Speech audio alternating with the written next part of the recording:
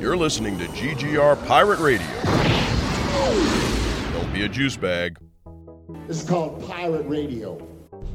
Before we get started, does anyone want to get out? You run around this city like it's your damn shooting gallery. Yeah, what do you do? What do you do? You act like it's a playground. You beat up the bullies with your fists. You throw them in jail. Everybody calls you a hero, right? And then a month, a week, a day later, you're back on the streets doing the same goddamn thing. So you just put him in the morgue. You goddamn right I do. One chooses to walk the way of the Mandalore. You are both hunter and prey. This is the way. This is the way. The Force will be with you. Always. Be bold. Be brave. Be courageous. Black alert. This is called Pirate Radio. We a refuge for great geeks, cause round here we don't gatekeep. We don't care for the hate speech. That's why we ain't mainstream. So we linked up on the same team. No heights we can't reach. We are fan where hearts true. If you feel the same, sing along too. Say great geek, refuge, great geek, refuge. Don't be a juice bag, cause round here we don't do that. Don't be a juice bag, cause round here we don't do that. It's like, no, action news. And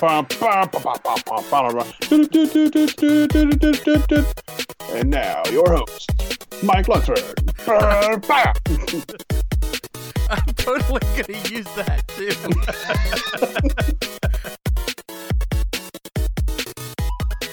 Hello, friends, and welcome to another episode of At the Diner here on the GGR Pirate Radio Network. My name is Mike Lunsford. I am your host of the podcast. Check out our website. It's greatgeekrefuge.com. There is lots of great written content. There's lots of great podcast content as well that you guys can check out and enjoy.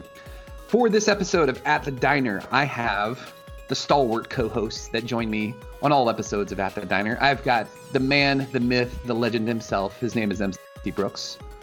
Or my Mephisto. Oh, bum, bum, bum. We've also got our second co-host. He's a complicated man, but no one understands him but his woman. His name is James Rambo. My back hurts. Joining us for the first time on the GGR Pirate Radio airwaves. Well, no, yeah, technically not, because you did hear her voice in our Christmas Carol version that we did. This is the first time that she's been on a podcast with us, so we're super excited to have her. We're going to get to know her tonight. Her name is Mariah Beachboard. Hey, y'all. How's it going? Woo. We are so excited to have you, because all of us, MC, myself, Rambo, speaking for all of us, of course, we're all, super inquisitive, just by nature. So, it's gonna be, prepare yourself. If you need to get a cup of coffee, if you need to stretch, crack your back or something like that, Mariah, there's probably gonna be a billion questions, because awesome. we love getting to know our friends and getting to know what makes them tick. So the first thing I want to do is I want to do that first day of school or first day in a new job. I'm gonna make it super awkward. I'm gonna let you introduce yourself so everybody knows who you are. Thanks. In front of the class. Full dissertation right now. Hey guys, my name's Mariah and I'm super short and yeah, I'm awkward too. You say that. However, you're hilarious. I got to give you that. But also, Mariah is a talented writer. You can read her stuff on GGR.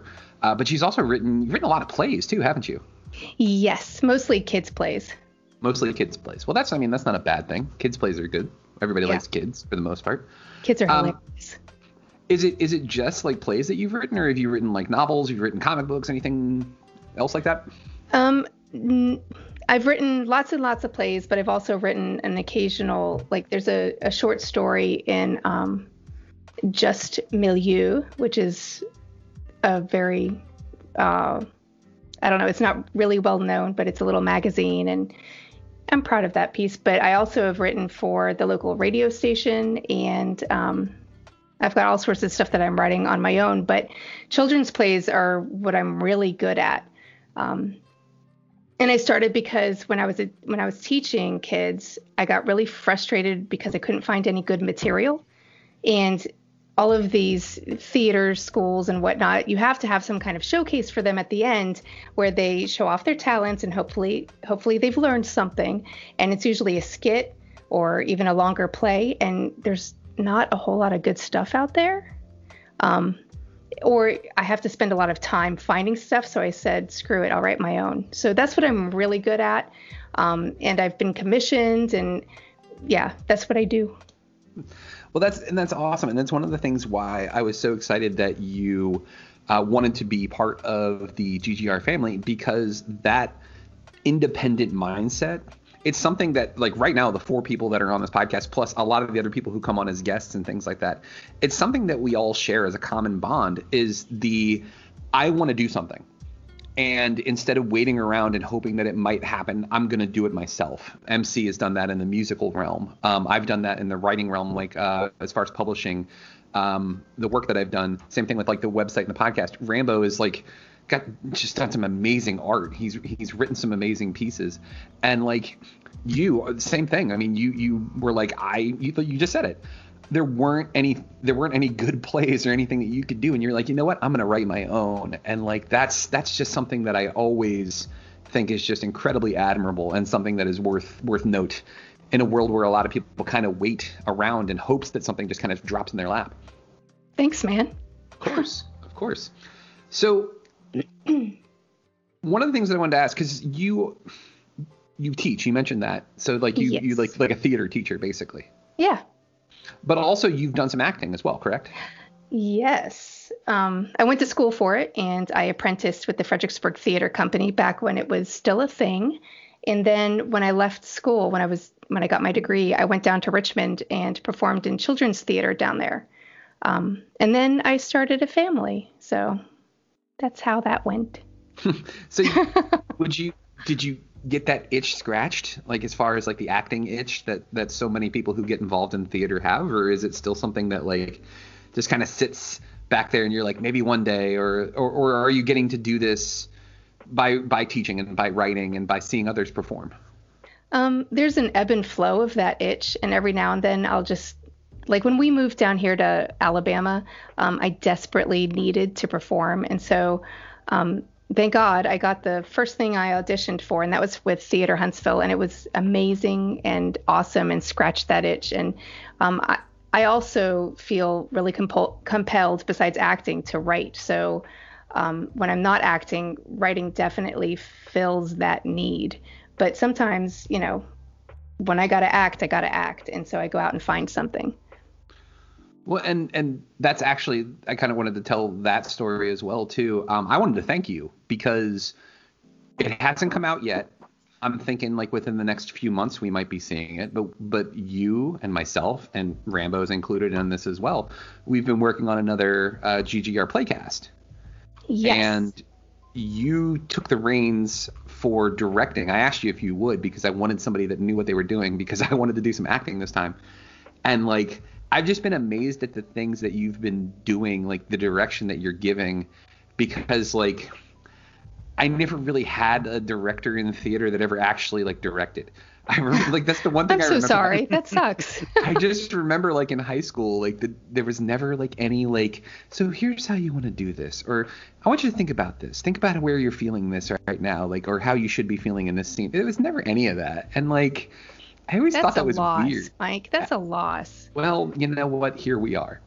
And this is it's been really cool to like get to try these things that I always wanted to do and like thought was dead, essentially. Like I just thought it was just like a thing in the past, like, I did this thing but I don't do it anymore. But now we're getting to do it, and like we're writing and we're performing, and like it's this whole other facet of GGR that I never thought would actually become a thing. I had said before, oh, you know what, I'd really like to do something like this, but it never happened, and now it is happening, and you're part of that, and I think that's just really, really cool. Thanks. There's something super powerful about theater, and even just audio theater, that transforms us and allows us to feel empathy for each other. And I don't think you can see theater or hear audio plays without growing. And so I find immense value in that. So anytime you want to do it, I'm up for it. Yeah, and we have so many projects in the hopper, folks. So just stay tuned for that. So let me ask you, as far as when it comes to the theater stuff, because this is the thing where we get to geek out, because I'm a theater nerd as well.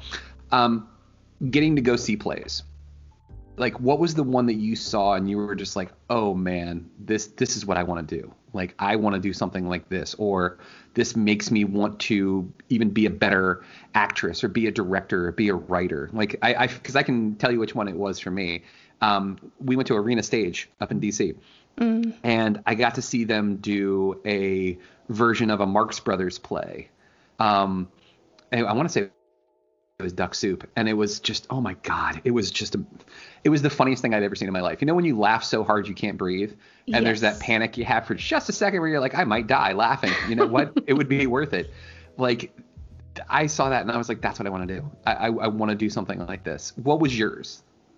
So I remember I went to see with my parents Les Mis in DC, and the seats weren't even that great, but just being near enough to that, I don't know if you've ever seen Les Miserables, but it's one of the best shows ever, and it's very dramatic, and there's all sorts of over-the-top melodramatic scenes that are just super powerful when they're on stage with the lights and the turntable stage, and it blew my mind. And after that, I was like, I can't not be a part of that. So yeah, Les Mis. Les Mis, yeah. Let me turn this real quick, because we've got these other guys and I'm just dominating them the interview here. MC, did you ever have anything like that with like either like performance, like whether it was like a musician or whether it was theater or whether it was anything where you were just like, holy shit, this is what I need to be doing? Well, I mean, seeing Michael Jackson when I was younger definitely was a big thing. And even though I had no rhythm, I did kind of no rhythm at the time, I should say. I did really like the idea of performing, even though like I was largely introverted and had severe anxiety as far as being in front of people. But I mean, that was something I kind of worked through like all through high school and especially through college until I got to a point where I became more comfortable in doing it. But I would say like seeing Michael Jackson and just watching like MTV and VH1 and whatnot, like as a kid, and just seeing people perform, because it just looked like it was really cool. And you know, at the time I was writing, but I was mostly writing short stories and fan fiction. I'd actually already written like my first trilogy, like in like the 7th grade. But as much as I enjoyed writing, the writing form, it wasn't giving me the kind of expression that I really wanted. So I kind of transitioned into poetry, and then kind of seeing a lot of musicians and performances and kind of also being around people who kind of like used to freestyle for fun. Like it became kind of like a thing where I was like, oh, well, I feel like I kind of want to try this. And so like I wrote my first song the night before my 8th grade graduation, about graduating high school, about graduating 8th grade, and kind of all the feelings I had about going to a new school where I was going to be the only person I knew. And just kind of set me off on that journey, because you know, I guess the validation I really got for it was my freshman year of high school. I went to DeMatha. Actually, no, it wasn't my freshman year of high school. It was actually my 8th grade year. I injured myself playing football, and so I broke my ankle, and I couldn't do anything for a couple months until it healed. So because I couldn't do sports, that was the time where I really took to like kind of really hone the writing and really get into the music, which led me to writing the song my 8th grade year, which led me to my freshman year of high school. When I was going to go try out for football, I realized it wasn't my passion anymore. Like the music, the art of performing was something that I was interested in doing, and it kind of set me on that path from there. So I think that kind of dovetails into, because I know Rambo, you had a question. This is a perfect segue here, actually. Yeah, right. You talked about writing and the appeal of it and expression. What about what is it about acting that appeals to you so much? I get to put on a different face. You know, when I walked down the aisle at my wedding, I felt incredibly shy and awkward, and because in my own skin and my own personality, I feel that way. But when I put on a persona and adopt mannerisms of another person, like I can strut across the stage like it's nothing. And I can stand in that spotlight and show off and then walk off stage. And there's something about hiding myself behind something dramatic and over the top that is so wonderful and cathartic. Makes a lot of sense. It's funny that you mentioned that too, because like the more and more I think about it, like there have been so many situations, like we were joking about it before, like the NPR voice, like when I'm at work, like that's me, but that's not me, if that makes sense. Mm-hmm. Like that literally is a performance. And like I've tried to explain it to people before that sometimes when I get home from work, I'm exhausted just from not being myself. Like it's the whole thing is a performance. The whole thing is like you not being yourself because you're, and like that's a perfect description of it. Is you feel more comfortable on stage being somebody else than you do yourself almost. Yeah. Very true. Yeah. So what I wanted to do, MC, did you have any questions? Because I was going to start going with some of the more like personal, and not personal as in like, so tell us about a time when you were sad. No, like what kind of movies you like and like what kind of food you like, stuff like that. Yeah. Sounds like before she gets on stage and afterward. Well, I woke up this morning. And we're still in pandemic. There it is. Yeah. Oh, yeah. It's been a year. Yeah.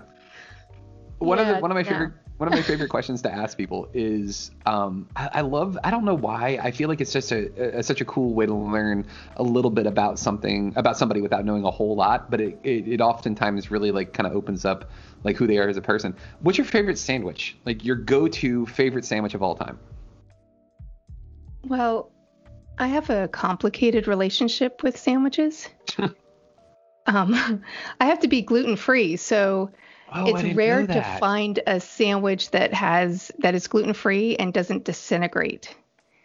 But there's one brand in particular that I don't mind so much, and that's Kinnikinnick. And it doesn't fall apart for like 5 minutes, so if I eat it fast, it's good. Well, that sounds so depressing. Let's open the definition of sandwich a little bit. Okay, let's throw things in here. Like, we've had this debate already.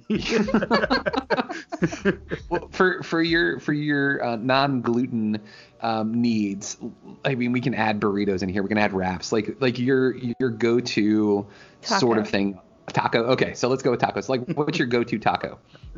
Well, meat and lettuce and avocado and sour cream, and it's basic. I don't do anything fancy.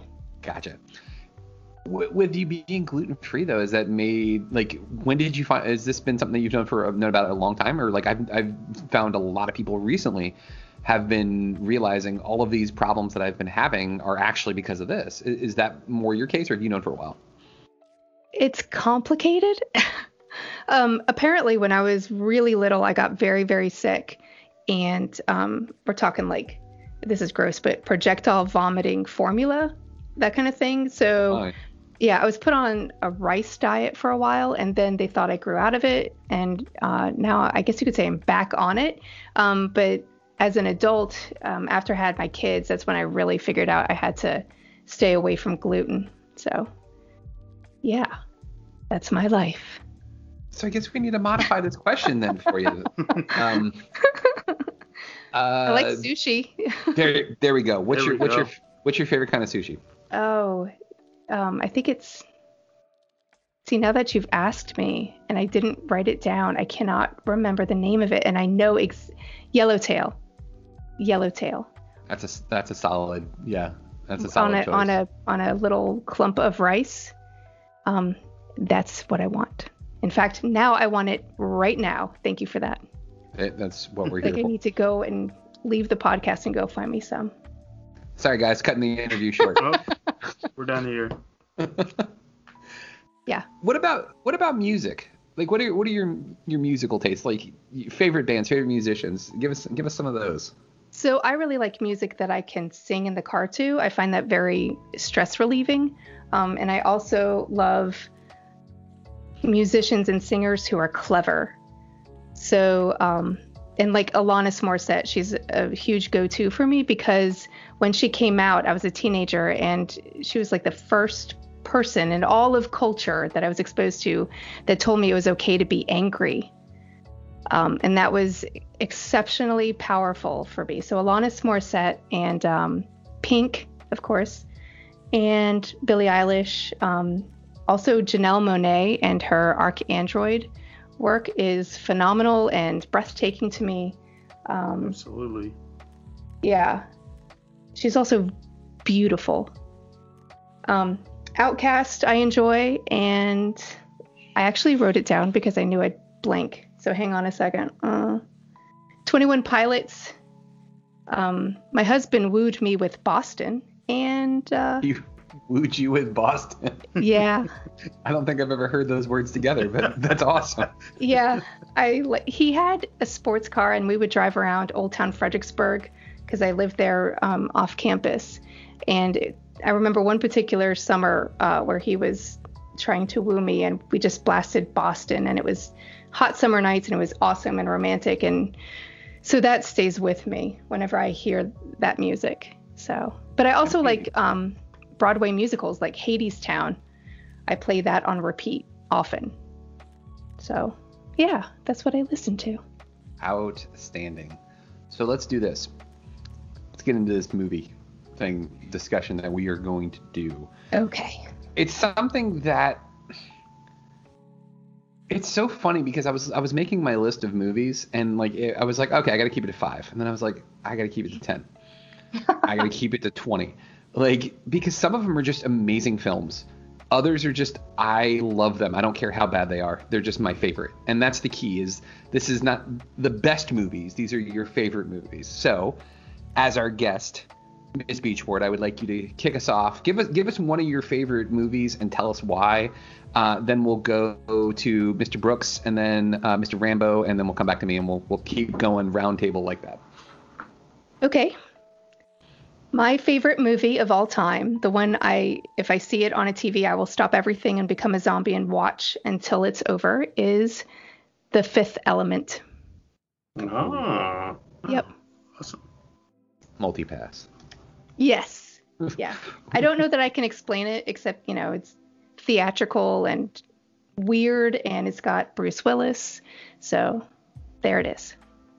Yeah, and that is a hard one to quantify. Like, why do you like The Fifth Element? I don't know. Mila Jovovich? Like, that's a hard one to peg down, but yeah, it's just a good flick. It's captivating to watch. Like, it's hard to look away from. It's one of those movies that's just like beautiful to watch. So yeah, absolutely. Mr. Brooks? Okay, so my all-time favorite movie is one that is, I think anyone from Virginia who is into sports will appreciate. And that is Remember the Titans. Nice. It's a movie that I used to watch with my mom when I was way younger, and I think just the overall message of that film is dope. I love Denzel was amazing in it. All the other actors who were in it were amazing. There's humor, there's low moments, there's high moments, there's football. What isn't there to love about that film, Yeah, and it is kind of like if you're from Virginia, like it's like it gets like shipped to you in the mail, like samples of Tide. Like it just, the DVD's just in your mailbox, and you're like, oh, Remember the Titans. All right, I guess I'll watch this tonight. Mr. Rambo, what you got on your list, bud? So my number one favorite always gets split into two. So do you want me to start with one of those or somewhere else on the list? You have the microphone. You do whatever the hell you want, man. So this is like choosing my children. So it was not at all easy. So I'm going to preface this with these are the 5 that I like the most in this moment. Because if you ask me in an hour, the entire list might be different. But I'll start off with The Fountain. It is a movie done by Darren Aronofsky. It is absolutely gorgeous, and there's a lot of story in terms of like the representation of there's a lot of story behind the making of the movie and not just the movie itself. He was supposed to have a way bigger budget, and it got cut in half right before they went to production. So he had to find a lot of interesting ways to cut costs, but still have his movie be a period piece, a modern piece, and a futuristic sci-fi film, all in one. And so he did a lot of really interesting photography with high-powered microscopes to use for all the space scenes. But yeah, it's a movie about Hugh Jackman, who is married to Rachel Weisz, and he is a doctor who is trying to it's not right to say he's trying to save the life of his wife. He is, but he's not just trying to like cure the disease she has. He's trying to defeat death. So the movie is told in 3 parts, or rather in three different ways, wherein he is, what's the guy's name? The conquistador that was looking for the Fountain of Youth. Ponce de Leon? Ponce de Leon. Yes. I totally blanked on that, and I was like, oh, yeah. I'm here for you. Well done. He is Ponce de Leon. He is himself in the present, and he is also a version of himself in the far future, floating in a bubble in space. This helps me, Rambo, because I saw this movie and I didn't understand it, and now you're like explaining it to me. Okay. It's a super trippy movie. Oh, just like you would at a diner with a bunch of friends. Oh my God, this shit just comes together. So I know a couple people who have watched it, and a couple people, a good friend of mine when I first saw it watched it, and she was like, that movie was so insulting to my intelligence because it's so obvious what was going on. And I was like, you're either way smarter than most people or and just don't realize it, or you're just being very pretentious, because if you looked at the Rotten Tomatoes reviews for this movie at the time, it was like 50% down the line. And the reviews were, oh my God, I loved it. It made so much sense and it was so heartbreaking, versus it didn't make any fucking sense. It was like a fever dream. I don't understand what was going on. But yeah, the reason I course corrected when I said it in 3 parts is it's not done in 3 parts. It cuts around between these 3 different stories. And the nature of the movie itself, it's actually set in the present. I guess arguably it's set in it's set in the present. All of the conquistador stuff is Rachel Weisz wrote a book called The Fountain, and her dying wish is that Hugh Jackman, her husband, will finish the story. So all the conquistador stuff is her part of the book, and all of the future stuff is him finishing the story. See, now I have to go rewatch it. You should absolutely rewatch it. It's so goddamn good. It will make you cry like a little child, because there's a heartbreaking scene where I think he loses his wedding ring, like right after her funeral, and he picks up an ink pen and he jabs it in his finger, and he starts tattooing his wedding ring onto his hand. And then later on, you see him in the future, and he's covered himself in ring tattoos. I don't remember that. Oh my gosh. So wonderful. Yes. If anybody remembers Brad Pitt on red carpets with a giant ghastly beard, the reason he had that at the time was he was in pre-production for this movie. Cate Blanchett was going to play the Rachel Weisz role, and he was going to play the Hugh Jackman role. And then the funding fell through, and it got pushed back, and it was all this crazy bullshit. And so they had to recast, and that's when they got Rachel Weisz, and that's when they got Hugh Jackman. Yeah, it's a really sweet movie. It's absolutely beautiful. And yeah, it's really heady. You're just pay attention. Just pay attention. You'll be fine. Think about what you watched. You'll be okay. I promise. Okay, I'll text you. Yes, please do. That's one of my favorite things that we do is like a lot of times what we'll do is like as the group of GGR folk are watching something that somebody else really, really loves, we'll start messaging each other. Like the story that we love telling is when MC was watching Star Wars the first time, he was messaging me. He's like, dude, for the 70s, this movie holds up. And I was like, right? Like, that's what I'm saying. And like, yeah, it just, I love sharing joy with people. I want to go in a similar fashion because like all of my movies, I like trying to play it off of somebody else's theme. So one of the things that you mentioned about The Fountain, Rambo, was his wife writing this book and then wanting the husband to finish the story. One of my favorite movies of all time is in a similar fashion, a father wanting his son to continue the story. And it's Tim Burton's Big Fish. Oh, good movie. Yeah. It is one of my favorite movies of all time. For most, I feel like a lot of people have either a grandfather or their father who was like Albert Finney in this movie, where they're a storyteller. And that was my grandfather. My grandfather was a storyteller. He was a man who was 6'4". He was larger than life. And like seeing this movie, and like, mind you, it comes out like right after he had a stroke. So like I'm watching this movie and I get to the end and Eddie Vedder starts singing that fucking song and I start bawling like a baby. Like it like hit me right in the gut, man. But like, this is such a good movie. I love that it's the way that they tell the story, because it's like a tall tale. It's like watching this. It does that thing that happens with kids. You hear these stories about your father or your grandfather, and like you imagine them so much more fanciful and so much more heroic than they actually probably were. But that's the great thing about a story, is that like you get to imagine it yourself. Like you're closing your eyes and you're picturing this thing happening. And like Ewan McGregor kills it in this movie.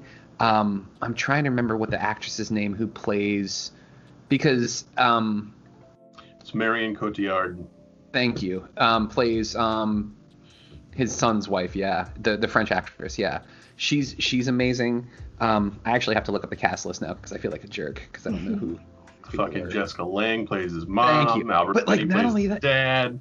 Not only that, Jessica Lange and the actress that they got to play the young version of her, they fucking look like they're like genetic clones of each other. Alison Lohman, thank you. Yes, as I have it pulled up now. But like Billy Crudup plays the role of this son who is like tired of his dad's shit. And like he's like, well, I've never gotten a straight answer from my dad ever. That's all I want. I just want the truth.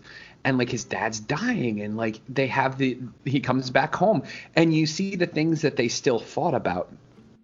But like he kind of starts to realize what was really going on, and he realizes that not all these stories that he thought his dad was full of shit telling, like half of them are pretty close to true. And it was just the big fish, you know, like he just kind of spun the yarn a little bit more to make it a little bit more interesting. And it's just like, it's such a great movie. And like we were mentioning before with Fifth Element, it's one of those movies that you can't turn away from. It's just like beautifully shot. Like the cinematography is just incredible. And like, you can't help but like just stare at this movie. And like, if it pops up on cable, I don't even have cable anymore, but like when I did and it would come on cable, it was one of those movies that I'd walk by the TV and it would be on, and you just kind of slowly walk past it, and then you realize that you stopped and you're standing there watching the movie for like 30 minutes, and you just like, man, I'm just like completely engrossed in this. That's this movie. I absolutely love Big Fish. It's easily like top 5 or top 10, but just a fantastic movie. When they reveal at the funeral how close the stories were to the truth. Yes. I found that so powerful. One of the things that I loved was and let me see if I can artfully put this without sounding offensive. When his father was of another time, so he described these two Asian women as Siamese twins. Mm-hmm. And in the imagery of the movie, they're conjoined twins, a genuine Siamese twins thing. But then when you see them at the funeral, they just happen to be two Asian women that are twins. And I can just imagine, like, even my grandfather saying something like that. Oh, they're Siamese twins. And you're just like, Siamese twins. Come on, Grandpa. And then you see him, you're like, oh, I get what you're. All right. Yeah. All right. Fair. Okay. Like, I'm not going to hate you on that. Okay. Like, yeah, exactly. Like you said, like, all of those things that he said, there was a grain of truth to them. And yeah, I love that part as well. Mariah, you're up next. Yes. Yes. Okay. Well, since I'm a mom, I have to go with Aliens.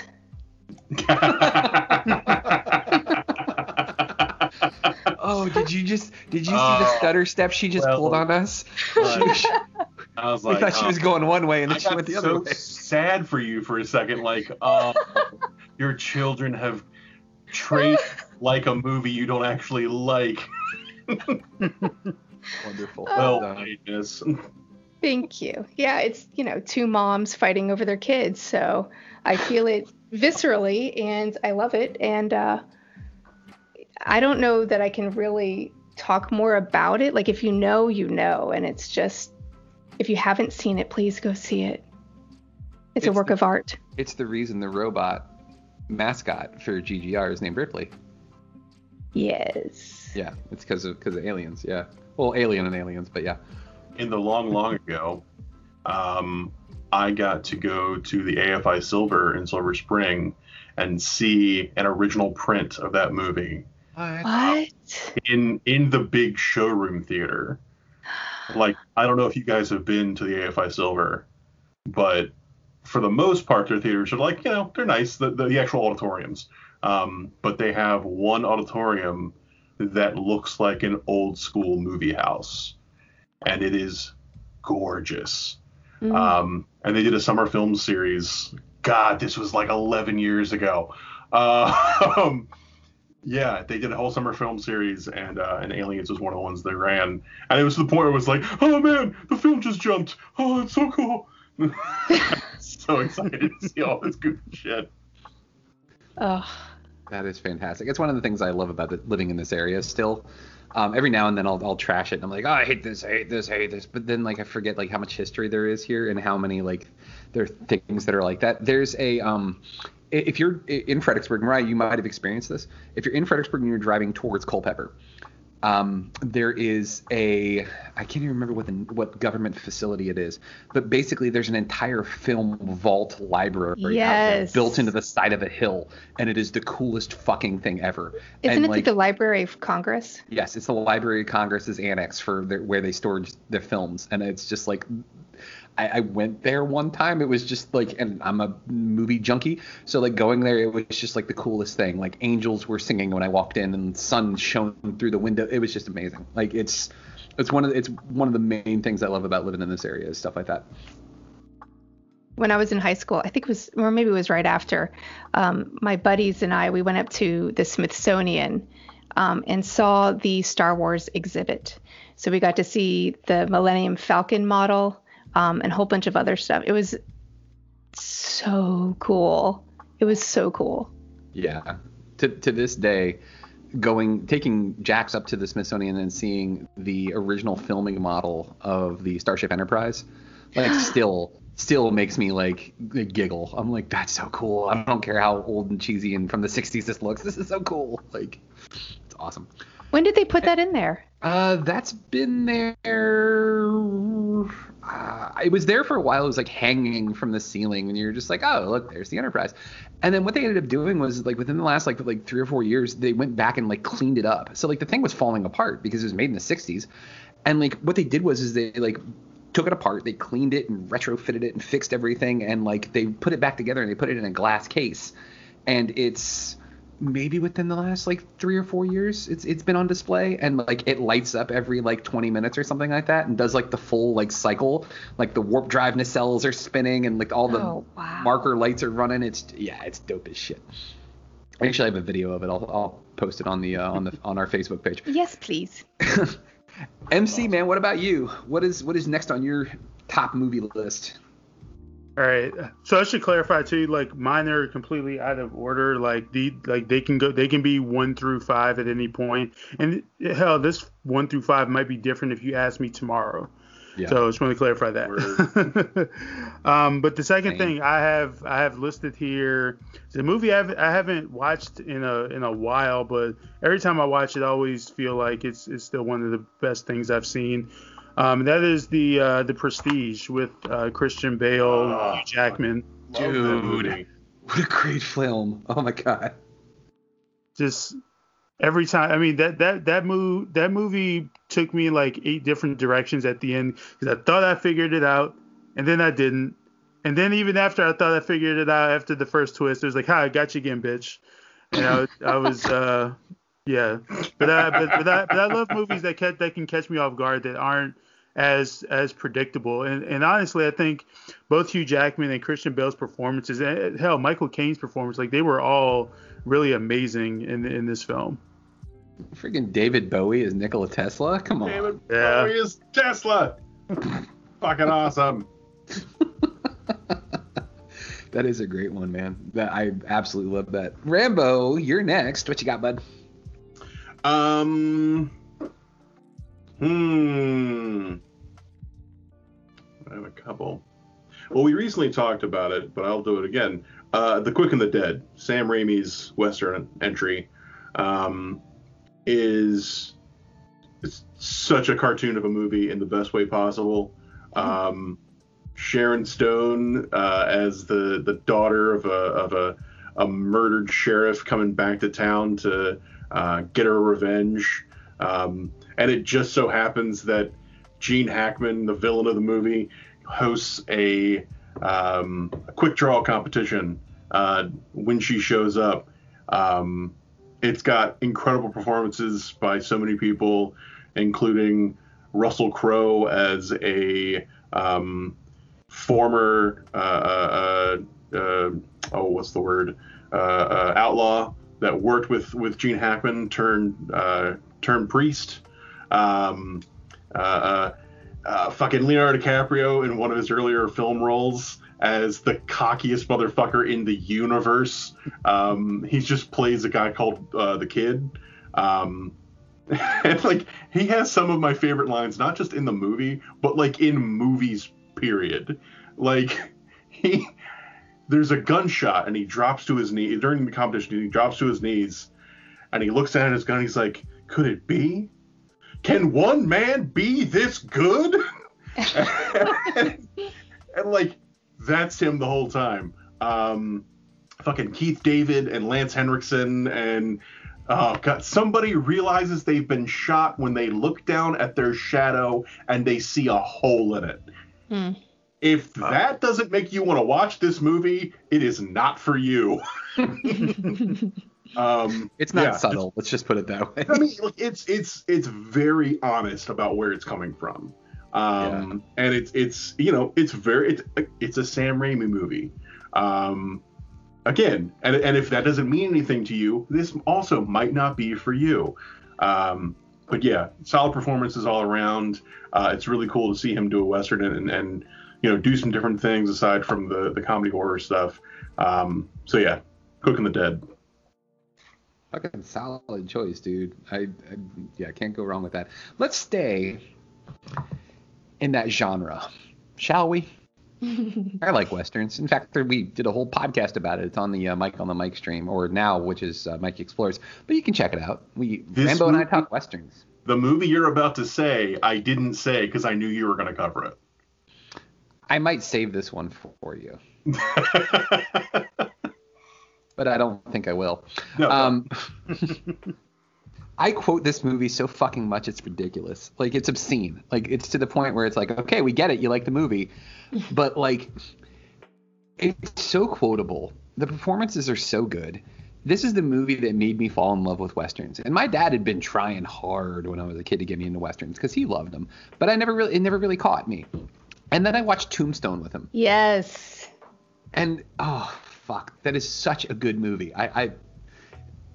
Every single performance in that movie, like I can't even like name like one person, like even the extras, like the Mexican priest in the beginning who's like quoting the Bible, like that guy's fucking fantastic. Like every single person in this movie, even Billy Zane, and I hate Billy Zane. Billy Zane's good in this flick. Like, how dare you, sir? I mean, when Billy Zane and Dana Delaney are doing the play on the stage, and Dana Delaney's playing the devil, and she pulls off the mask, and friggin' Wyatt Earp goes, "I'll be damned." And Doc Holliday looks at him and he goes, "You may indeed, sir, if you are lucky." Like, such a great goddamn movie, and like it's smart. Like these characters play to an archetype where you just assume that like the bad guys are bad and they're dumb and they're stupid, but then you've got Johnny Ringo and Doc Holliday going back and forth, speaking Latin to each other, like throwing threats at each other, but also like insults. He's like in vino veritas, which is, you know, like in wine is truth. And then Johnny Ringo comes back with him and he says, "I Jake what I dis," which is, well, you know, do what you know. Basically calling him a drunk, and they just keep going back and forth like that. Like, this is such a wonderful film. And like, Rambo, I know how much of a fan you are of this. Like, this movie got saved from the gutter. Like, this could have fallen apart quick. Because, like, if I remember correctly, the original director was just like, "Dude, fuck this, I'm out." And Kurt Russell was like, "Well, you know what, let's bring in this other guy to direct it, but I'm going to direct this movie." Essentially, that's what happens, right? There was a whole thing. I can't remember the specifics of the initial fallout, but the first director got fired, or left. I'm fuzzy on that. But yeah, Kurt Russell pitches this other guy. He comes in, and Russell's like, "So here's the deal.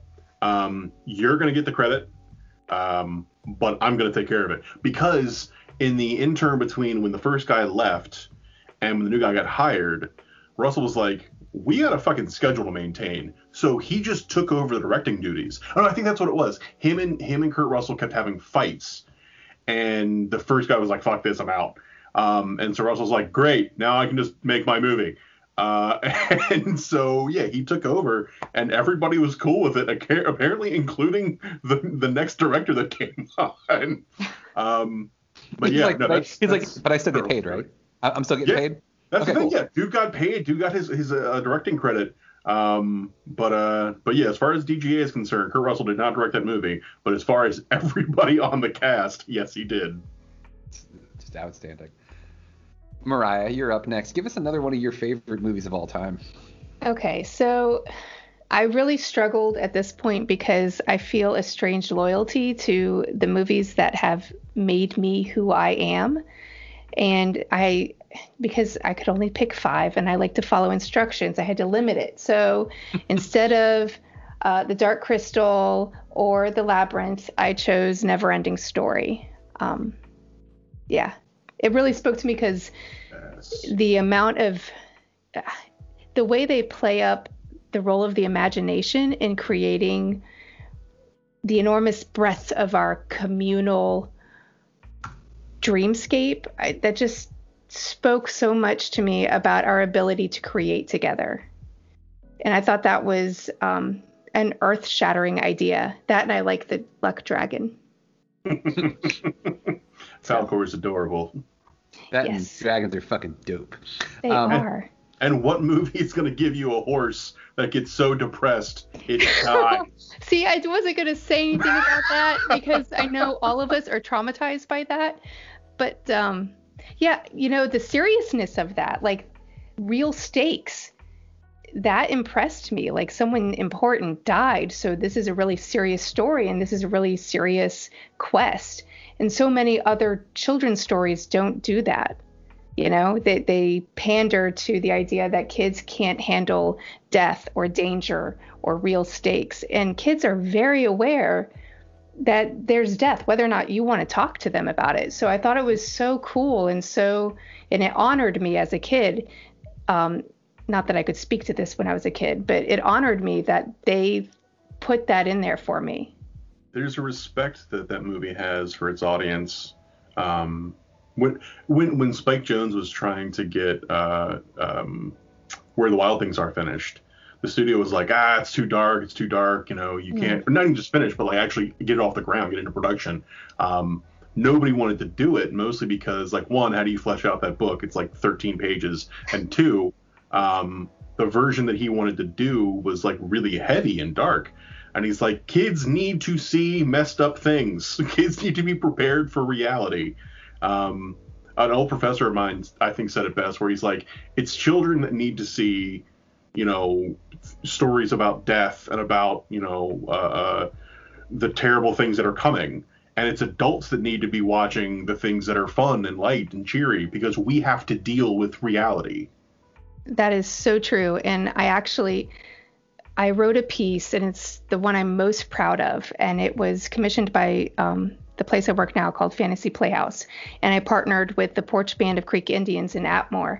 And I wrestled with this play because it's for elementary school, but it deals with the history of our indigenous peoples, particularly in Alabama and the Creek Nation. And how do you teach children that white people treated the Creek Nation so badly that the Creek Nation had to decide between banding together and fighting the white man all the way to the Atlantic Ocean, or keeping the white family members that they had decided to integrate into their own families? Like, how do you teach kids about all of that? Cool. And the coolest thing was watching the audiences, all of these kids in the audience get it. They got it, and they were able to understand, and they were able to empathize. And because of that, they're going to be able to treat people with a humanity that we don't see in a lot of adults. And my favorite moment in that play, in watching the audience, is when the Porch Creek Nation had a hard time getting their kids to the school. This was early 1900s. And so this one dad, Mr. Daughtry, stood in front of the bus that refused to pick up his kids, his twin daughters. He stood in the road in front of the bus and said, "Stop." And the bus stopped. And before this, the bus had gone by, and I had dramatized it with the bus laughing at the kids and honking his little beeping steering wheel and going round and round. And the kids in the audience get really agitated. And so when the dad says stop and then approaches the bus driver and says, "You will pick up my kids. You will. Don't make me come here again." They're like, "Yeah." And one audience, I thought they were going to rush the stage and attack Phil, the actor, because they were so angry for those kids. It was the coolest thing ever. But kids are so smart and so aware, and they need that acknowledgement of their awareness and the permission to talk about it.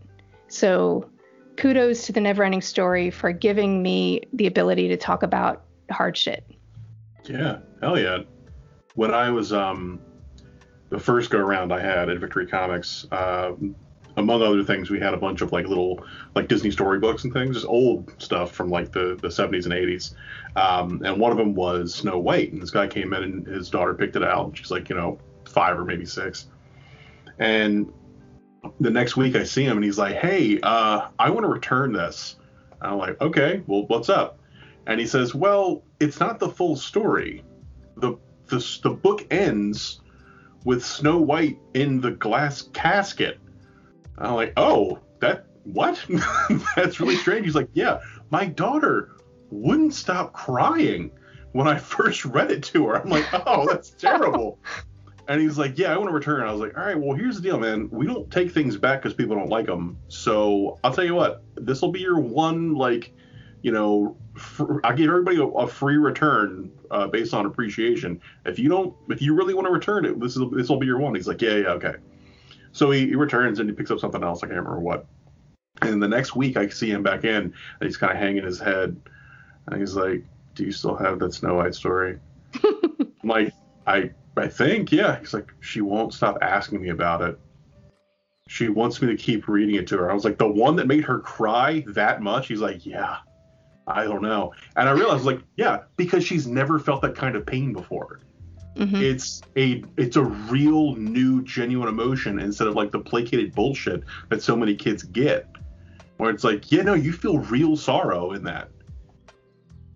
There's power in that. Absolutely.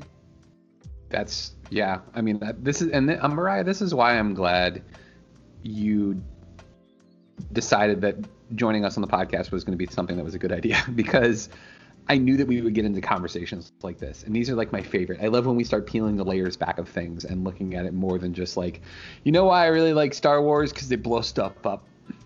And there's laser swords and stuff. It's really cool. Like, I love that we're getting further into the deep stuff here. So, MC, you're up next, man. Give me another one of your movies, dude, and we'll continue this deep dive in the movies that we're doing. Mr. Brooks is currently muted. Here I am speaking, not thinking I'm being ignored. Why are these assholes not listening to me? Like, damn, they're not even responding to me? That's cool, I guess. We're just freezing you out, yeah. I'm trying to decide which one of the three, because I mean, there's one I can name that really requires no explanation whatsoever, because I think we will all be in consensus about how good this film is, even though it's recent, and that is Into the Spider-Verse. Man. I want to see that. I haven't seen it yet. To quote Raya, I'm so to quote James, to quote James Rambo, man. Mariah, it is. You don't even need context. You don't need to watch anything else. You literally, if you know who Spider-Man is, watch it and you'll love it.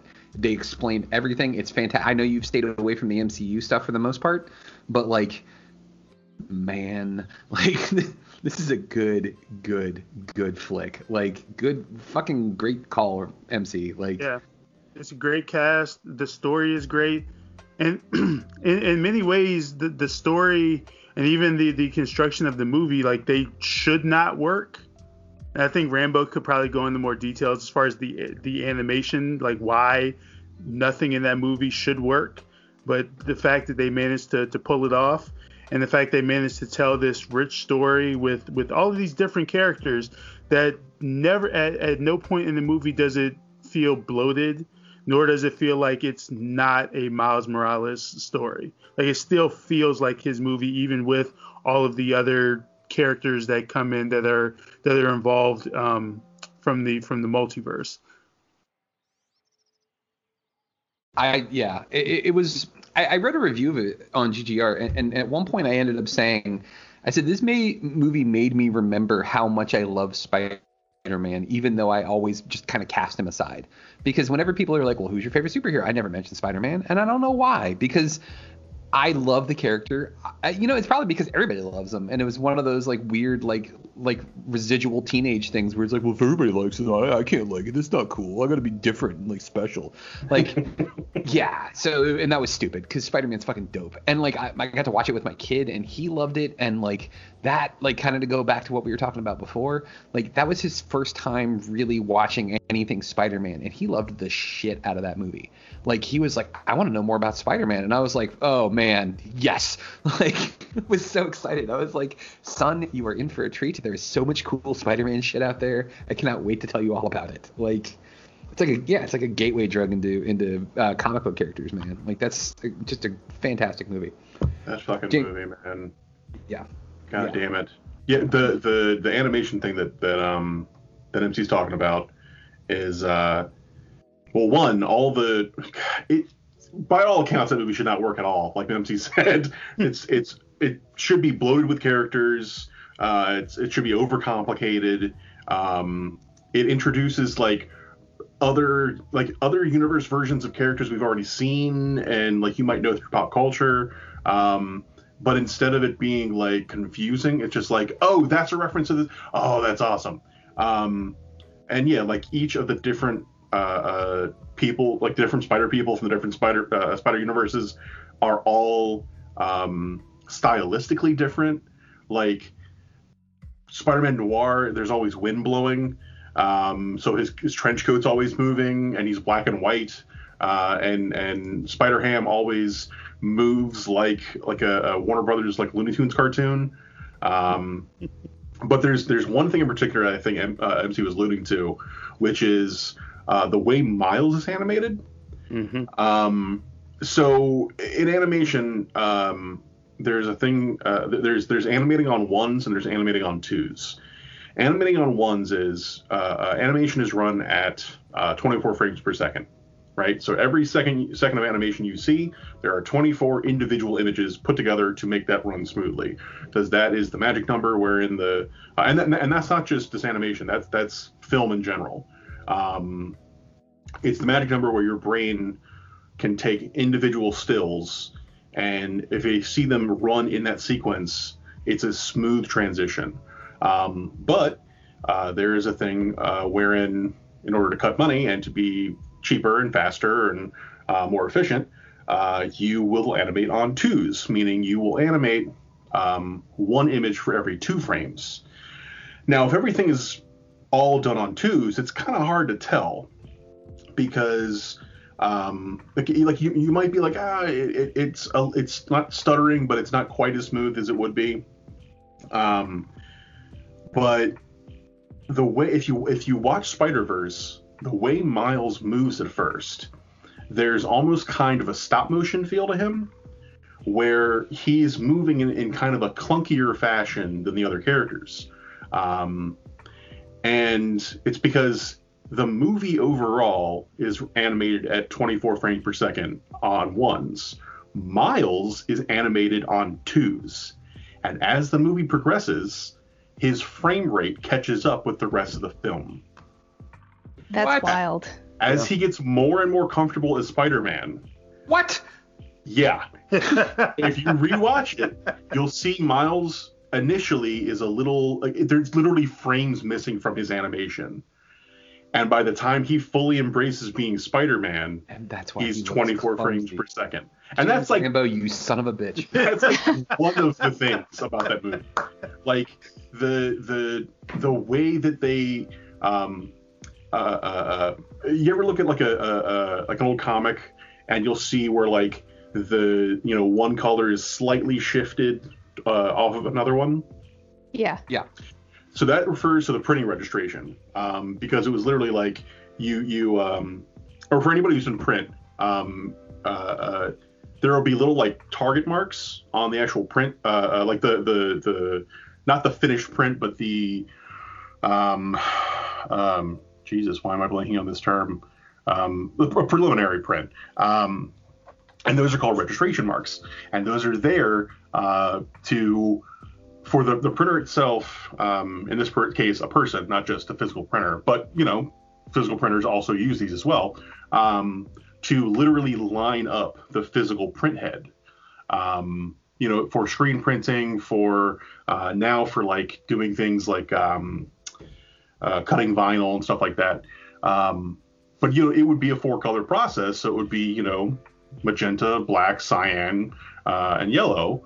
And so you would have the print head come down, 4 times. And if your registration was off by even like a tiny bit, your color isn't going to be set properly. And comics were made very cheap for a very long time because they were supposed to be, they were printed on newsprint and they were mass market for kids. So the registration being off is what that color shift looks like. The movie uses registration of the 4-color process as like a way to show depth in the image.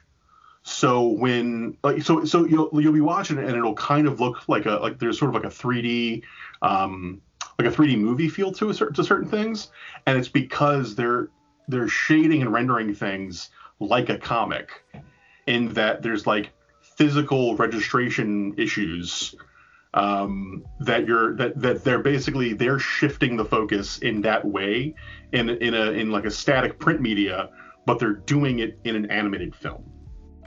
I have I officially have to change your title on the podcast. You are now Professor Rambo. Because goddamn it, I didn't know any of this, and like I literally watched that movie. I'm like, how come it's blurry right here? I don't even understand. Maybe this is meant for it to be 3D. And then you're like, well, it's because, that's how they printed comic back in the day. And I'm like, son of a bitch. Like, yeah. That's so like, cool.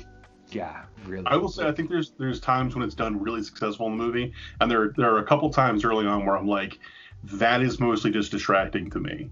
But it's such a minor gripe, and like, talk about a bold fucking swing in terms of like what they're trying to do with that movie and how successful it was. It's an incredible feat, and Mariah, I am so excited for you to watch that movie. I am now too. Yeah. It really is awesome. You can watch it sight unseen with anything else, and you'll be fine. Awesome. Well, Mr. Rambo, you're up next. Okay. Let's see.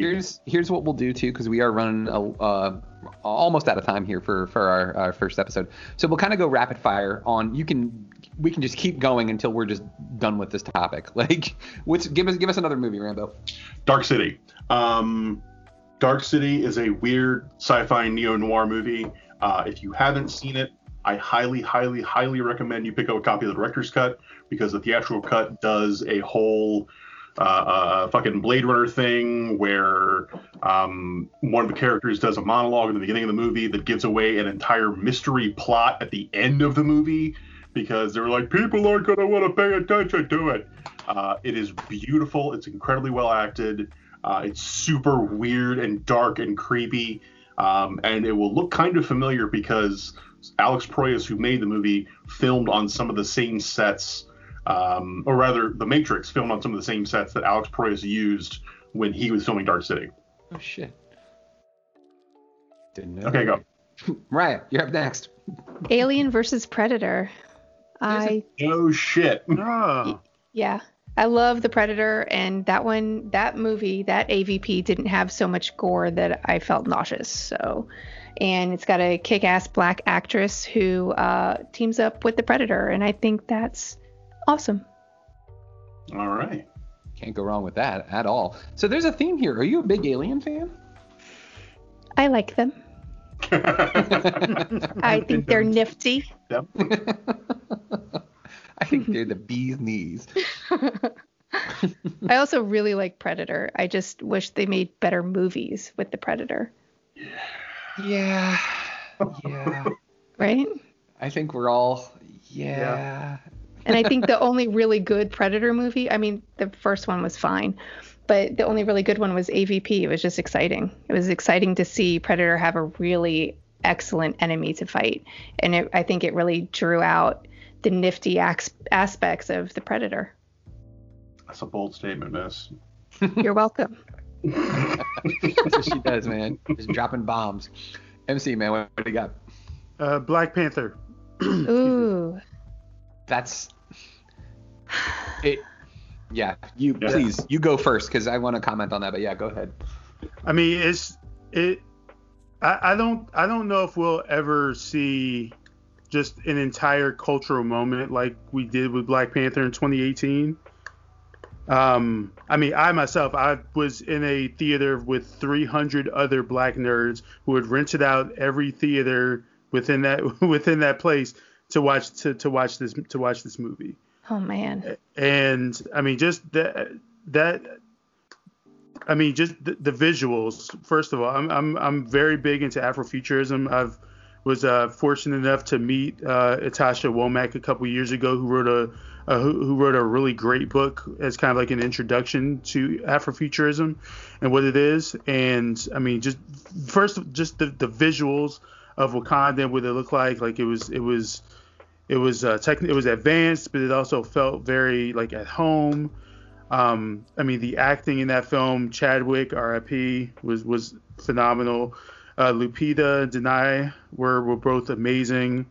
The story has so many layers to it, just on so many levels, and that I really feel like, regardless of whether you are black or not, there was something in that movie that you could absolutely 100% relate to. And I think for so many of us, the representation, the fact that the movie did as well as it did, just to kind of point a big middle finger to every major studio who claimed that all black films just didn't work. You know, it's an extra middle finger to Ike Perlmutter since he didn't want to do Black Panther earlier. That's a whole other topic. Fuck that racist asshole. But I mean, that movie was just, it's a moment. I really don't know how to encapsulate it. It takes my breath away every time that I watch it. Like, even though I know what's coming, even though I know what happens, I know how it ends.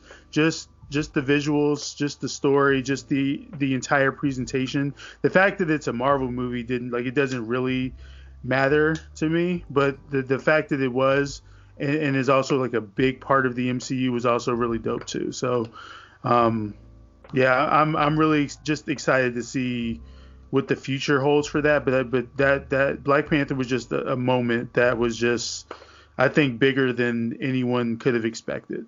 It was transcendent. Yep.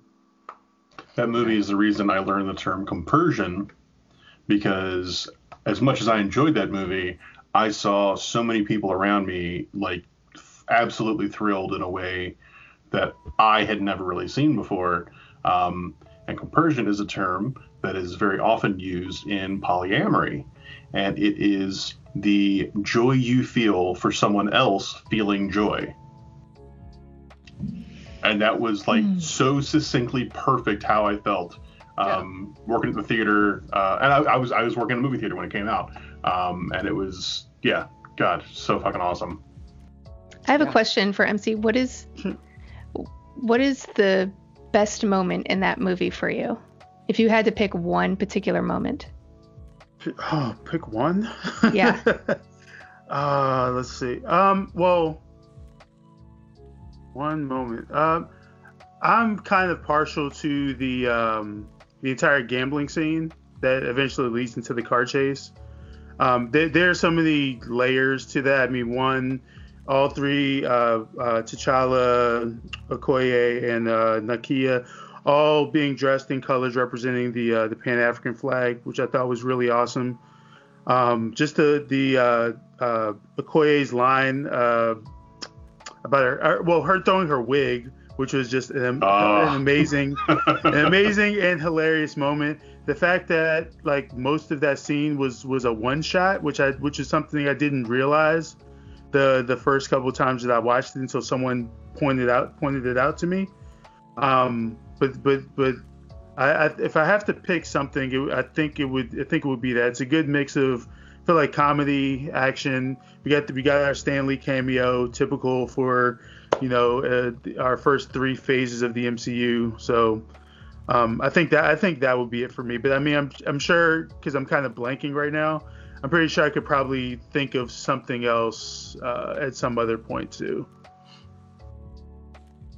Cool. Dude, yeah, it's you spoke to it. You said even for people who are not black, this movie hits you. And like when he is saved from certain death after losing to Killmonger, and they take him up to the mountains, and M'Baku basically is just like, yeah, I guess you guys can stay here, and like they feed him the herb, and he goes to the I guess the other world and sees his dad. And he basically calls his dad out. His dad was like, I chose what was right for my kingdom. And he just tearfully is like, you were wrong. Like, man, that hit me hard. Like the bravery that comes with that, because so often we are taught that you do not do that to your quote unquote elders. Like you have to respect your elders. And like, that's what a good leader will do. A good leader will call out people for not doing the right thing, and will boldly and bravely stand and say, no, you're wrong. Like it's a Captain America line, like he said it in Civil War. Well, actually they changed it so that Sharon Carter said it, but like he said it in the comic book. So I'm giving him credit for it. But like, just a fantastic movie. It's one of my favorite MCU movies by far. And now we're up to Mr. Rambo. Wait, is not Mariah next? No, I just went. Okay, sweet. All right, I have two left. The Shawshank Redemption. Yes. Shawshank is a movie that I know there's no such thing as a perfect film. I understand that. Intellectually, I believe that. I can't really find any flaws in this movie. The score is incredible. All the performances are phenomenal. It is shot beautifully. It's like 2.5 hours long, but it moves at such a steady clip that it just does not feel that way. If I had to pick one problem with it, and I don't even know if this is true, I don't know if the central conceit of the movie works in so much as you're not supposed to know if Andy committed the murder or not. It's supposed to be up in the air. So when you realize in the end of the second act that he actually is innocent, that's supposed to be a revelation. But I've seen it so many times that I don't know if I ever realized that or not. Yeah, it's absolutely beautiful. Funny enough, like Mariah said about Fifth Element, this is the movie that if I catch on TV, that's what I'm watching until it's over. Oh God, the story of Brooks, it's just so brutal, and James Hadlin is amazing in it. Yeah, it's as perfect a movie as there is. Yeah, couldn't agree more, man. That's a fantastic flick. Like, just beautifully written. I mean, it's a Stephen King book, but it's written under Richard Bachman, if I remember correctly, right? He didn't take credit for this one. It was his pen name. I think it was a Bachman novella. I think you're right. It's in the one time I read it, they released a collection of short stories that have been adapted into films called Stephen King Goes to the Movies. And it was him it was a little forward from him about the movie and the short story itself, which incidentally, that book features The Mangler and The Children of the Corn, both of which are phenomenal short stories, both of which are terrible movies. So I highly recommend reading those and not watching them. I recommend that about many of, TV productions of Stephen King stories. Read the book. There's something about the magical realism and certain concepts just work better as the written word than they do when produced in live action. Something about your mind is more easily able to grasp a concept, like in your mind's eye, as opposed to being like The Mangler is about an industrial laundry machine that is possessed by a demon. He does the weirdest stuff. It's the weirdest shit in the world. But that story works. That story is great. It's like From a Buick 8. Weird, bizarre movie, but I loved it. I mean, I've not seen them. Okay, I was going to say. Sorry, book. Yeah. No, I enjoyed the hell out of that book. But yeah, anyway, Shawshank Redemption is fucking awesome. There's a story. He has a short story collection called The Skeleton Key, or The Skeleton Crew. And one of the stories, it's where The Mist comes from.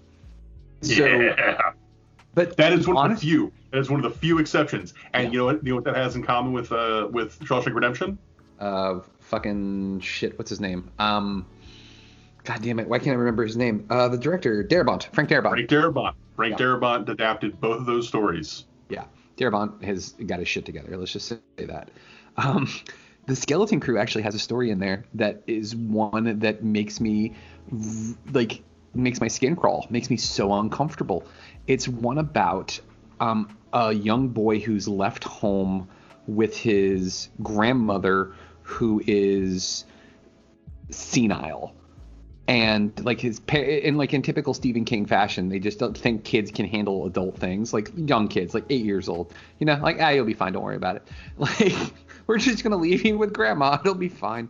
And he starts hearing all these stories about how grandma was a witch and grandma was this and grandma was that, and it starts becoming more horror. I don't even want to ruin it if you guys have never read it before. It's fucking frightening.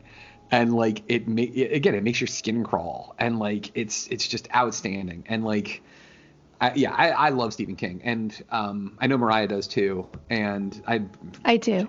Yes, James Rambo does as well. I want to let's go ahead and we'll wrap this up here. I can't talk about this list of movies without talking about my absolute favorite movie of all time. Rambo, you said earlier with Shawshank that it's probably not true that there are that there is in fact a perfect movie. I think there are a few. In fact, this is one of the ones that I think is nearly flawless, and that's Raiders of the Lost Ark. I love this fucking movie so much. Like, I can't even begin to tell you, like, how much I love this movie. Like, it is... Yeah, okay, like, looking back on it now, like, there are issues with some of the things in the story, but, like, overall, just, like, you get this amazing hero. He does these awesome things. He turns a nerdy profession into something dope. Like, archaeologist. Whoever thought an archaeologist was cool? Nobody. Fucking archaeologists are lame, except for this guy with the bullwhip. Like, and his cool hat and his constant 5 o'clock shadow. Like, yeah, Indiana Jones is just the man. And, like, this movie is fantastic. And, like, let me tell you, as a kid growing up Jewish, like, often being Jewish isn't cool. But you want to know what's cool as shit? The fucking Ark of the Covenant that can melt people's faces. And you know whose weapon that is? The Jews. You are welcome. Just saying. The Jews. The Jews. Oh, wow. So we're having a fight between two historical peoples, the Jews and the Hittites. Who are you taking in this fight? The Hittites got more people, but the Jews got the Ark of the Covenant. I'm taking Jews. It's like that kid from the commercial we did a couple weeks ago. You know, the Jews got the Ark of the Covenant, which could do, you know, a little bit of damage. But you know. I mean, what are you gonna do? What are you gonna do? Right? It's the Ark. It's the Ark. I'm just, you gotta close your eyes, because, like, you can't affront God. It's his power inside there. You can't look at the face of God, can you? Come on. Damned is he who would besmirch the appearance of Yeshua. Oh my God. Who are we to say that we can even understand the presence of God when we are there in his presence? I'm just saying. Reverence, that's what I'm asking for. Also, I fucked that up. It's Jehovah, not Yeshua. Yeshua's Jesus. Hey, it works. Father, Son, Holy Ghost, you know. Amen. Well, not as far as the Jews are concerned. That's true. Yeah. He was a good guy, but, you know, I don't know about the Son of God, you know. Seems a little overinflated, if you ask me. I got one more, Mike. Do it. Mariah, have you done your 5, or do you have any more? Oh, I have. You know, I've been sitting here trying to figure out which one I was going to tell you, because I don't agree with the list I wrote down. But you wrote it. I know. All right, well, I'll tell you the 3 real quick that I'm struggling with right now. Okay. One of which is Jurassic Park, which my family is watching in the media room, and I've had to mute the mic a couple times because the bass is so loud. My feet are feeling vibrations across the house. Then there's The Return of the Jedi, and then Die Hard. So Die Hard is a wonderful movie. There it is. Really, you chose Jedi over, like, Star Wars or Empire? And I'm not It's saying... the Ewoks, man. It's the Ewoks. Okay. Fair. I love them. Fair.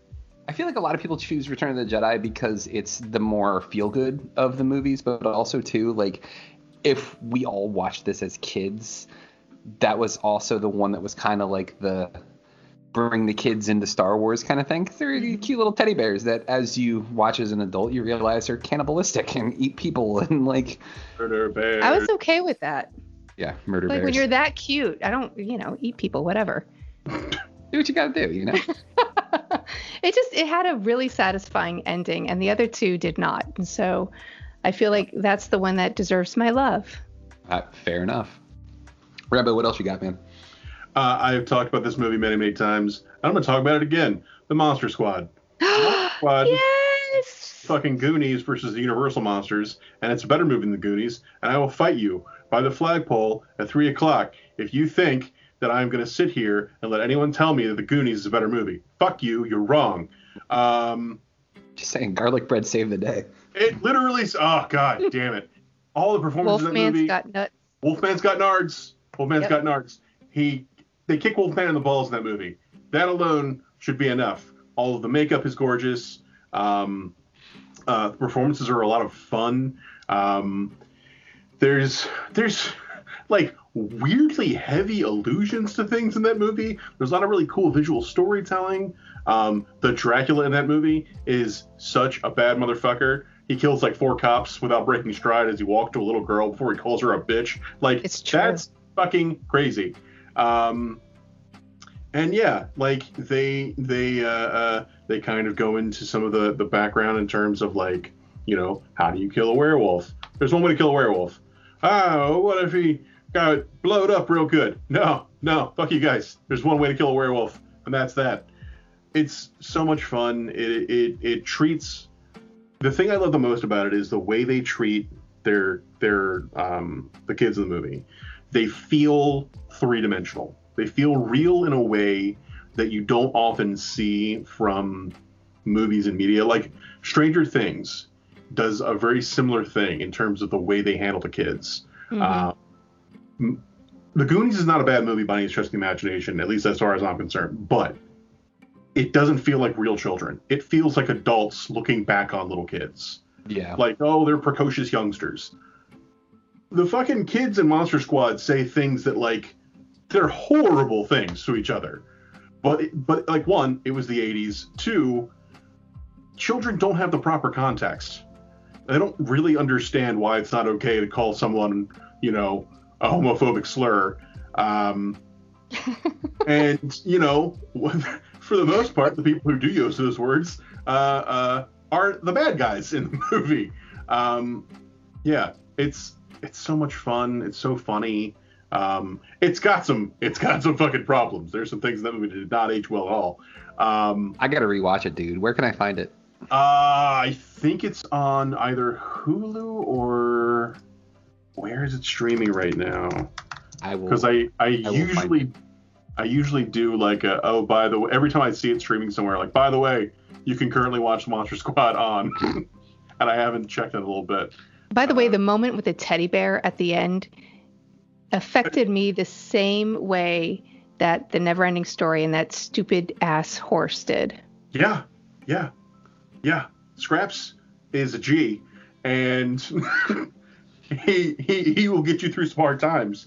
And Phoebe felt like someone else needed him more than she did. Like, it kills me right now talking about it. We have to change the subject, or I'll start weeping on the mic. Okay. Katie can't talk about it either. Katie can't. It's like, yeah. See, that makes me feel better. When I'll just like every now and then we'll be sitting there, you know, be quiet. I'll go, scary. And she's like, shut up. No. No.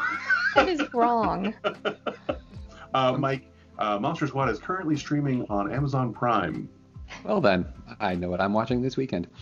I'm gonna rattle off a couple because I have a large list of movies here. The first one I'm gonna do. People give me shit for all the time. I do not fucking care what you think about this movie.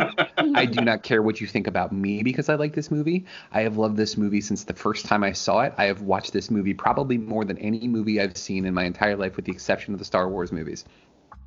I've let my son watch it. He loves it just as much as I do. It was a bonding moment, and that's Pee-wee's Big Adventure. I fucking love this movie so much. I can quote the whole goddamn thing. This movie is a work of art. It is so fucking funny. Like, I love this movie so much. And like, if you can't hear somebody say that they're from Texas without thinking of the stars at night are big and bright, like, deep in the heart of Texas. This is such a fucking wonderful movie. It is so funny. Marge sent me.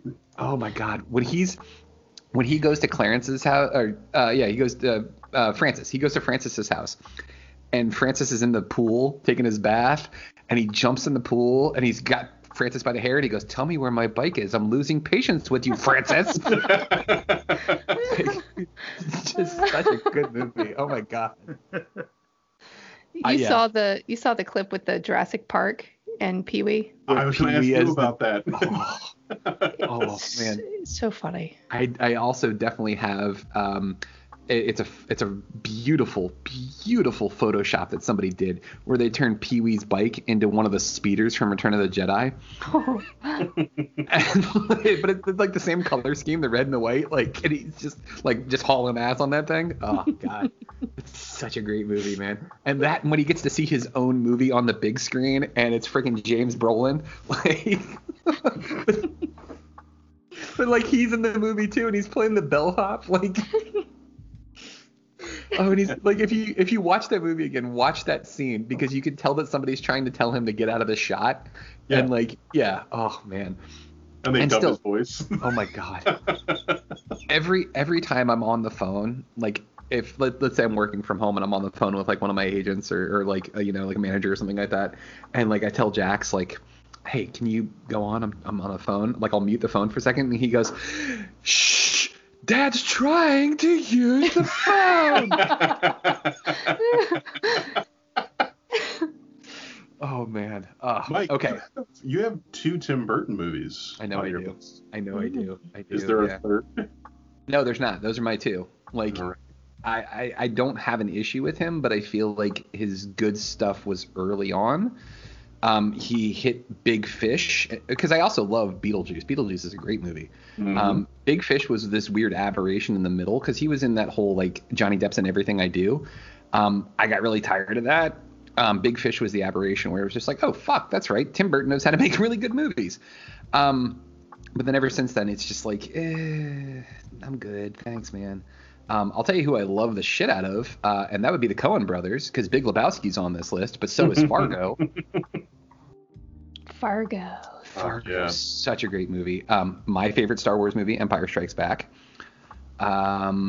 My favorite Tom Hanks movie of all time is not one that anybody else picks, and that's Big. I fucking love Big so much. That's a good movie. Oh, I love funny Tom Hanks. When he's in his like comedic roles like that, he just kills me every time. Like and Money Pit. Yes, like or Money Pit. Oh, the Burbs. Oh. Or League of Their Own. Like, yes, he has some really smart in League of Their Own, but he fucking kills it in League of Their Own. Like, in our GGR group chat, my friend from high school, Ariana, and I were going back and forth just quoting League of Their Own lines where, like, why the hell are we stopped? Lou quit. Who's Lou? Oh, God. His delivery on everything in that movie is perfect. Oh my God, when Lowenstein comes down and he's like, "Great job, Jimmy. I like the part in the third inning when you sat there and scratched yourself for an hour." because if you're gonna do something, you got to do it right. That was some good peeing. Oh man, God damn. I have like themes here. Like, here's my Kevin Costner theme. Dances with Wolves, one of my favorite movies of all time. Meh.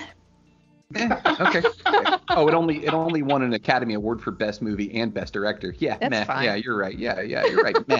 Right? I wouldn't put too much credence in that as Crash won Best Film. You know what? It was a weak year, my friend.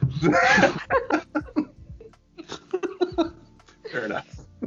No, I personally love it. I love what the message, because I remember being a kid and watching it and remember like this is the first time that I was like, wow, this is really like eye-opening that we really treated the Native Americans like shit. And my uncle was a U.S. Marshal for Native American Affairs, and talking to him about it, and he was telling me like how like it's good that it's bringing focus to this issue, but even the movie itself was flawed in a lot of ways. And he was explaining to me that like the version of Lakota that they're speaking was actually like horribly off. Like it was actually that would be, it was all mostly men speaking that language, but the version they were speaking would only have been spoken by females. And I was like, wow, really? Like they missed that? And he's like, yeah, he's like, there's a lot of shit like that in that movie. He's like, it's still a good movie, but it brought attention to this issue. However, so yeah, but like, honestly, people need to do their homework.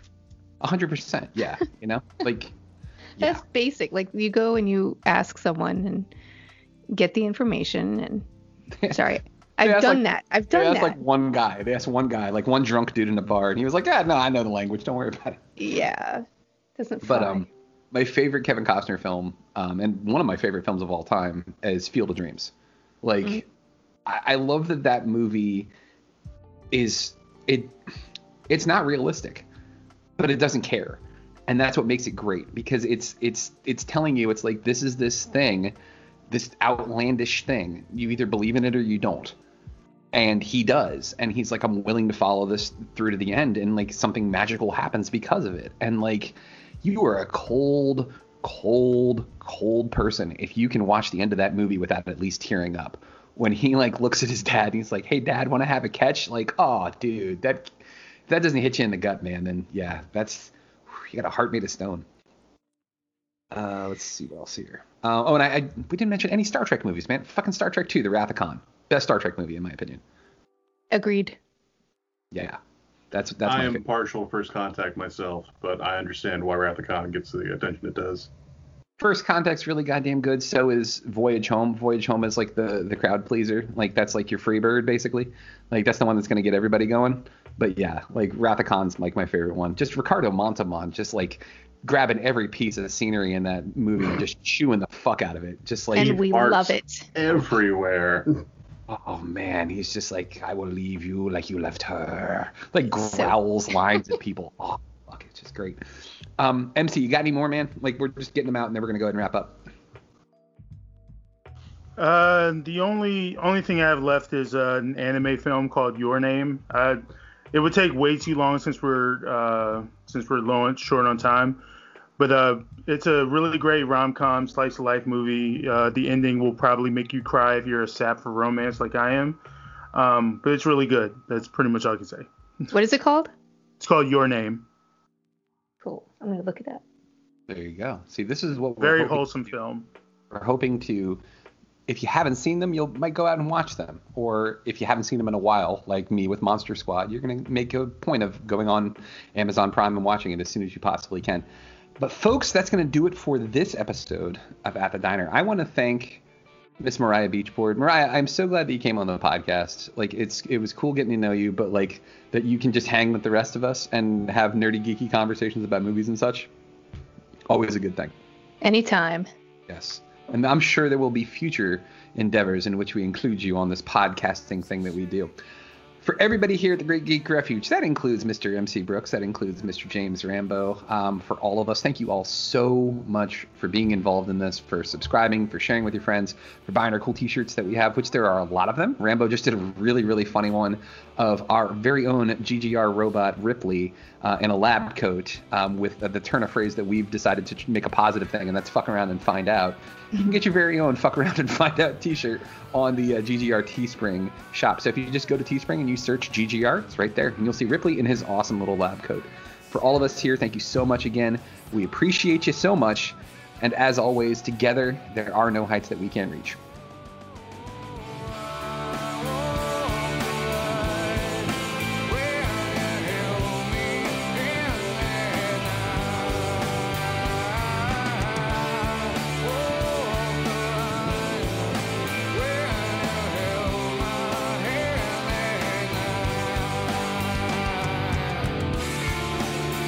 Thank you for listening to GGR Pirate Radio.